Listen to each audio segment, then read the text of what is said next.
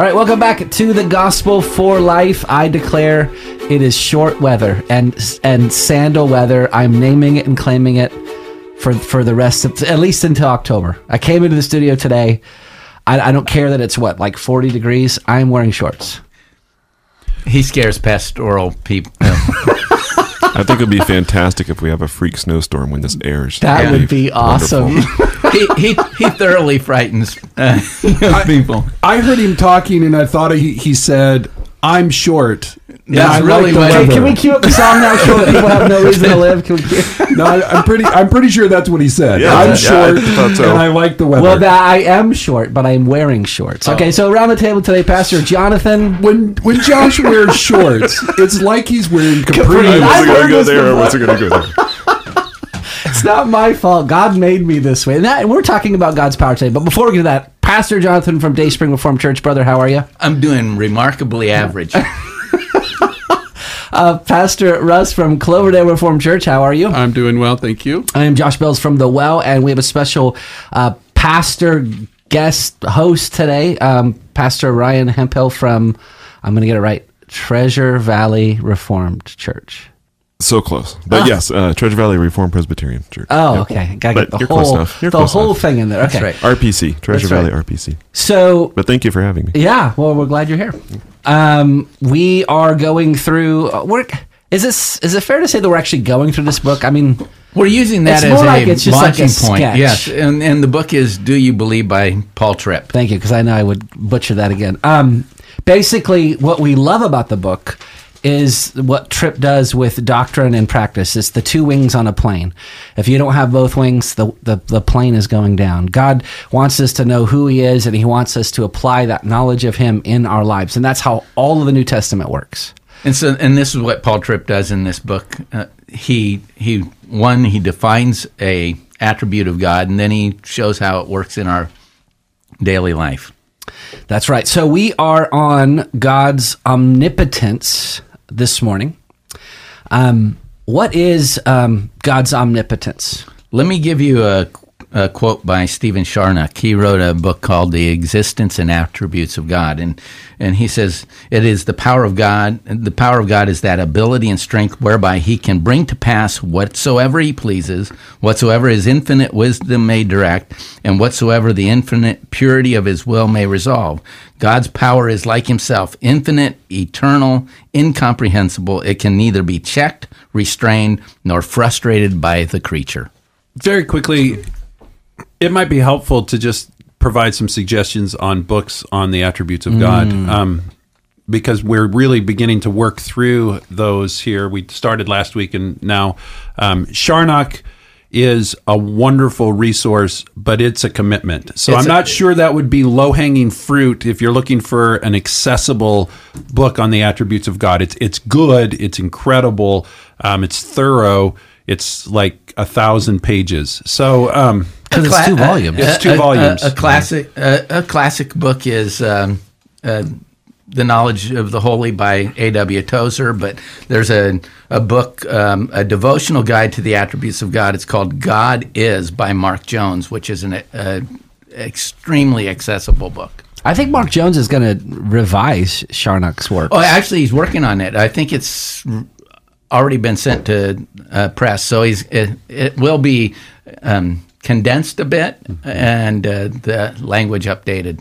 I think any good systematic theology book has short sections on the attributes of God that I think are helpful. And Grudem, in his systematic, he does what Tripp's doing here, where he essentially gives you the doctrine and then applies it. I think that's sometimes the shortcomings of some of these systematics is they give you the information and then they don't go the next step of application.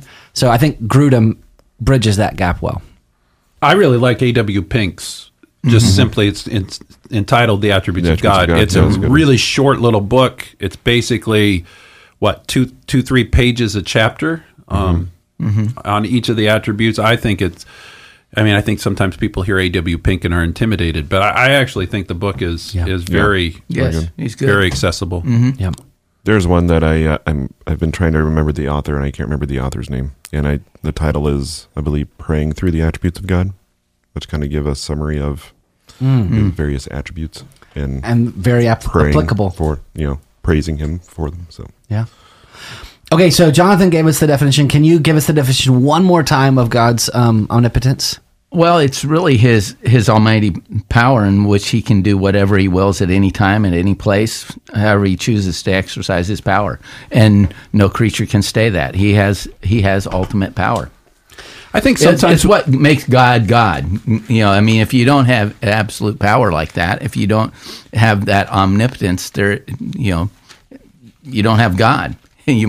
If you don't understand that and believe that, you're no better than an atheist. Yeah. I think sometimes this is where people begin to wrestle with kind of some of the what I call the goofy things. Like, well, if God is all powerful, can he create a rock that he can't lift? Right. Can he and can God do contradictory things? Can God do contradictory things? Because in the definition it says God can do all things. Well, sometimes you'll hear it expressed that God has the power to do all his holy will. Yeah. Children's Catechism. Yeah.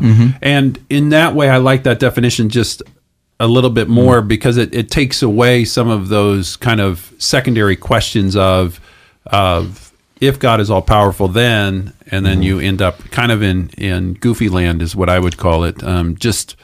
Well, what difference does that question make? Yeah.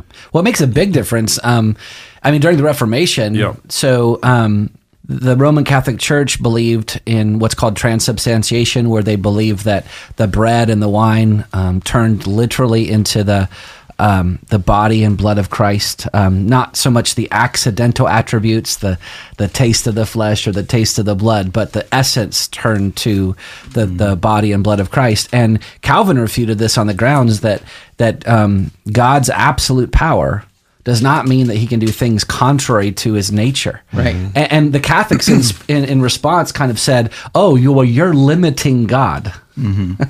You're limiting God by saying that God can't do contradictory things. For instance, a good example of what he can't do against his nature is he can't sin. Mm-hmm. That's one. This is something. In fact, we read that in Titus that this. Titus says that he can't sin. So he can do literally everything. He can't sin. He can't change his nature, and he cannot deny the demands of his holy character. Yeah. Mm-hmm. He can't make a square circle. Right. He can't. He can't lie. Yeah. Hebrews. He can't be self-contradictory. Right. He can't lie. He can't be unfaithful. There's a whole bunch of things that God can't do. He can't cease to be God. Right. Right. And that's part of the comfort in God being all powerful, is that he can't be contrary to who he is. Yeah. Mm-hmm. So, it'd be a terrifying thing to have an all powerful God that could just, we see that with a 2-year-old, Exactly. But he's consistent and he's good and it's all goes together. That's right. Well, maybe let's make a distinction real quick between what theologians call God's absolute power and God's ordinate power. So in the book of Job, when Bildad is speaking, by the way, the shortest man in the Bible is in the book of Job, right? It's what? Isn't it Bildad the Shuhite? Yeah. Yeah. Shuhite? Yeah. Is there a drum roll or something? Hey, no, Russ gets the cymbals crash. No. That's really, you're better than that, Josh. Hey, I'm just following you guys. Even for you, that's low. Oh, funny. That's funny. Yep. So Job is responding to Bildad, and he starts going on this. He gets on his pedestal, and he's talking about the power of God, and he talks about how God has inscribed a circle on the face of the waters. He made the boundary between light and darkness. The pillars of heaven tremble at his presence. And then he says, in verse 14, in chapter 26, these are but the outskirts of his ways. How small a whisper do we hear of him? But the thunder of his power, who can understand? So, in other words, everything that we see about God, I love the older translations that talks about these are just the fringe of his garment. Mm-hmm. So everything that we see in creation hasn't even scratched the surface of God's infinite power. So in other words, there's more power enclosed in the hidden nature of God than what we see in the ordained universe. So absolute power refers to what God may possibly do, but does not necessarily do. He could create 1 billion worlds of living creatures without actually deciding to do it. God's ordained power is what he has actually decreed according to his will. That's right.